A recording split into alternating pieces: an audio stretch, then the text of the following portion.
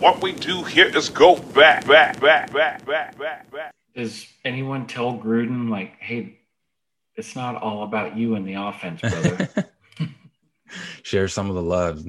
He's a draft pick hog.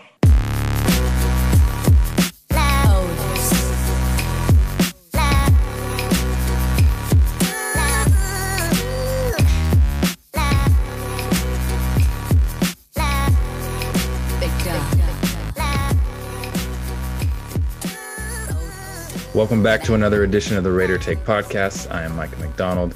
Joining me in replacement of Andy McDonald is the man, the myth, the legend, Dan Meldrum. We are here for a instant reaction of the first round of the NFL draft. Before you get into how you felt, Dan, how are you doing in general? I am getting older by the day. My body is failing me as I now get hurt without even trying. So, yeah, that's never fun when the simplest things mess you up. Well, we can just kind of jump right into it. So, recap for everyone, as I'm sure you all are aware, Raiders had the 17th pick of the NFL draft. They went with offensive tackle Alex Leatherwood out of Alabama. Not really expecting it. Not really expecting it at all. I don't know how many people were actually expecting it. What was your first initial thought of that? Well, I heard it on the radio as I was driving, and it was a pause, and I said, I've been through a lot of Raider draft picks, and I've had that same reaction quite a bit. Yeah. But being the old sage, wise man that I am, I mean, I see things like Colton Miller pick, like, that guy? Yeah. But here he is, and he's a starter for us, 4 years later.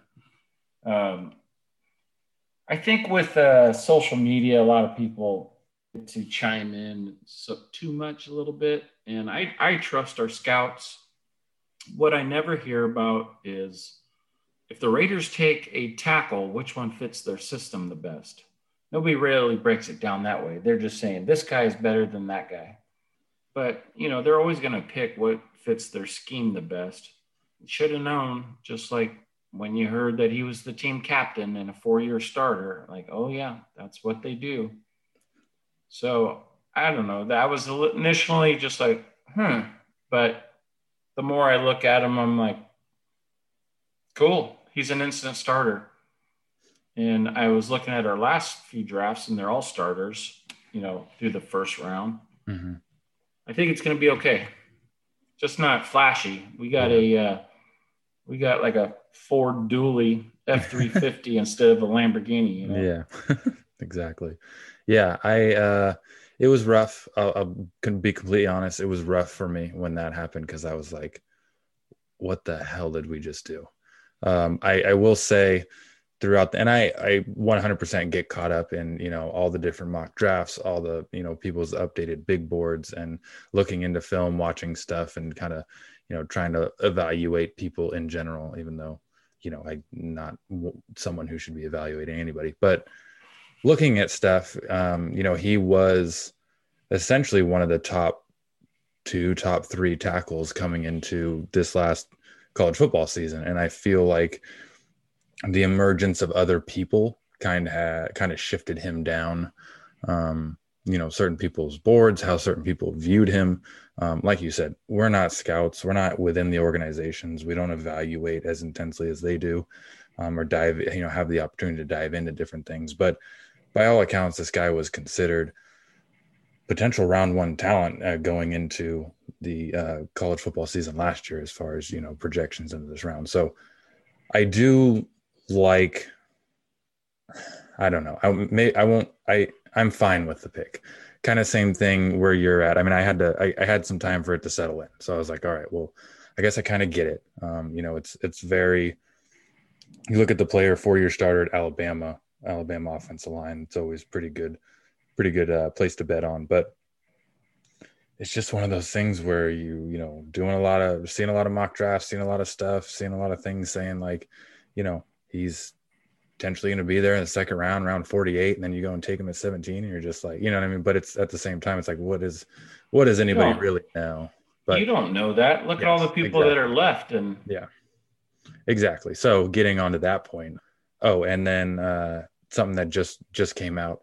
Shout out to Andy. He's not here right now. He's feeling a little under the weather. So that is, something that is unfortunate, but he is still feeding us some information as we speak. He said that Mayock came out saying that he's going to be our day one right tackle. So if they got enough faith in him, then who are we to say different? we've just filled our right tackle, which means Denzel Good can play guard.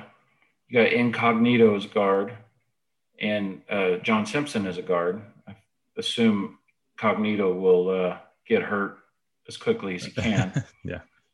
You got the new guy from the Texans as a center, right? Yeah, Nick Martin. Yeah. So, and then Miller at left tackle. I mean, so maybe we add one more for depth. We have a little bit of depth, but the line's fixed. Yeah. After getting rid of 3 starters. Yeah. I feel like it's a weird thing about it, but it's almost like we created offensive needs for ourselves almost. And, the whole Trent Brown thing is a whole different animal of, people actually wanting to be there and whatnot. But it's like going into last season, our offensive line was probably the strongest unit we had. And granted, we had a lot of moving parts happen, but it's like we kind of created that problem for ourselves, getting rid of so many people. And then here we are taking offensive lineman in the first when our defense needs so much work. But I don't know, just thinking out loud currently. Does anyone tell Gruden, like, hey, it's not all about you and the offense, brother? Share some of the love. He's a draft pick hog. Yes, very much so. But that does lead into, where we sit tomorrow. So tomorrow is second round and the third round. We have picks number 48 in the second round and then 79 and 80 in the third round. You pointed out something interesting in the amount of people that, certain people that are still left on the board. You want to just break that down a little bit on, some of the players that made it through the first round and are, still going to be out there, whether they're sitting there at 48. Looking at it, doesn't look as grim as one might have thought, passing up on defense. So, yeah. So we all know JOK is still there because we thought we were going to pick him early, but he's still there. You got the safety Morg, is how you say it, from TCU. And Trayvon Moehrig. Yeah. Holland from Oregon. He was a safety that Andy was really liking. Mm-hmm. And you have that Missouri linebacker Bolton. So there's 4 players right there that we could potentially target in the second round. Also, doing the draft calculator, we have enough capital with our second and one of our thirds to move up. We had enough to get up to 31 as far as the trade values go. So with that extra third, if we wanted to improve our second round pick to move up to get somebody that they highly tout, then we have the capital to do it. Yeah, definitely. And when you sent that in the group text, I was like, oh man, you have to send me that website right now, because this is something I need to tinker around with, seeing what the capital. But I think Mayock really loves those mid-round. He's been one that's always talked about that, the harder your team, and if you can't scout in the mid-rounds. Right. I mean, the year we got Cleveland, everybody was really pissed off, but in the fourth round they get the Condor. Yeah. So nobody was beating his drum. Yeah, you look at like a lot of the core players in general on the team are, people, mid-round people with Renfro and him, and even, I guess just their late round Simpson evaluation was a third. Yeah. So yeah, he's been able to find value. I think the knock, and you hear just in the world, social media, the mainstream media in general, is just like they suck at drafting in the first round, and they reach for players or whatever. But I feel like it's more so one of those things that they kind of get on a guy, and they get their guy that they kind of want, and they evaluate, is he going to be there the next time we pick? And if the answer is no, then you kind of just go for the guy you want. But I think everything's so overblown with the draft process of like the couch GMs like mocking up stuff, and I'll, firsthand say that, I dove into so many different things that like when this happened, it's like I was kind of pissed off at first because it's like he might be a second round person, but as we kind of talked about before, it's like you don't know how people evaluate, him, how the team had him evaluated. You have no idea if every other team in the league liked him as a top 3 tackle, you know what I mean, or whatever. It's a lot of stuff that we don't know. So I don't know. Tis what it is, I guess.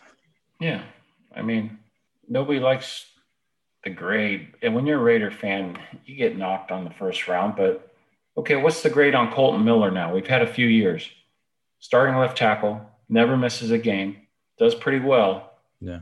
What's the grade on that pick? Yeah, has progressed every year in the offseason. Yeah, let's revisit. Let's not grade it tonight. Yeah. Let's see what happened. Yeah, definitely. And that's, they kind of always say, you got to, wait till year 3 to truly evaluate, any draft pick that you have. But social media doesn't care about that stuff. Twitter don't care about that stuff. Social media and Twitter's full of people that don't know shit. So yes. Agreed. I trust Mayock and his staff of scouts. And the problem is that what we dealt with was like we kept changing head coaches and coordinators, and we'd get a guy that fit Del Rio's system, and then we're changing again. And yeah, or Dennis Allen and then Del Rio. And now we're with Gruden, which was cool that he got a 10-year deal. It's like, okay, we should have some consistency. But, Gunther's guys aren't going to be the same as our new guy. Yeah, Gus Bradley. Yeah, Gus Bradley. So, yeah, and that is the tough part, that it's like there's so many, when there's so many revolving doors at the coaches, it's like you're bringing in people for this one guy, but then he's gone the next year because things didn't pan out year 1 or, in year 2, whatever it was. So once again, just at like a little bit of a middle ground, like the instant reaction was like, what the hell? Sitting back on it now, it's like, all right, I get it. But at the same time, like, what the hell? It's like, at the end of the day, I do like it because it is a need. We should never have to draft another tackle for another 10 years, hopefully. But nonetheless, the instant reaction wasn't quite excitement. So I was thinking the year we got Jacobs, and picked him up around 24, it was cool. We weren't ecstatic about it, but look at him now. It's like, heck yeah, that's our guy.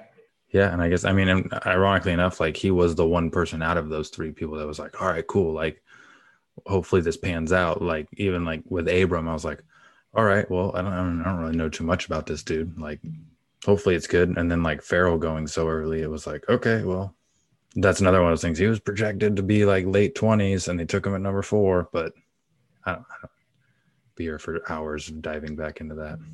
But we are getting quality players that aren't having the off-field issues. I mean, we drafted Rolando McClain like at number 9, or I don't remember where, but it was somewhere around there. And it's like, yeah, well, you went for an athlete, but he had nothing but off-field problems. Yeah.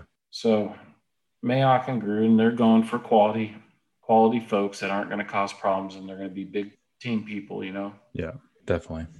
Well, I really appreciate you hopping on with me. Throwing a little curveball there. Was going to rock a solo pod, but lucky enough you were willing to hop on. I really appreciate it. We got 2nd and 3rd round tomorrow, 4 through 7 on Saturday.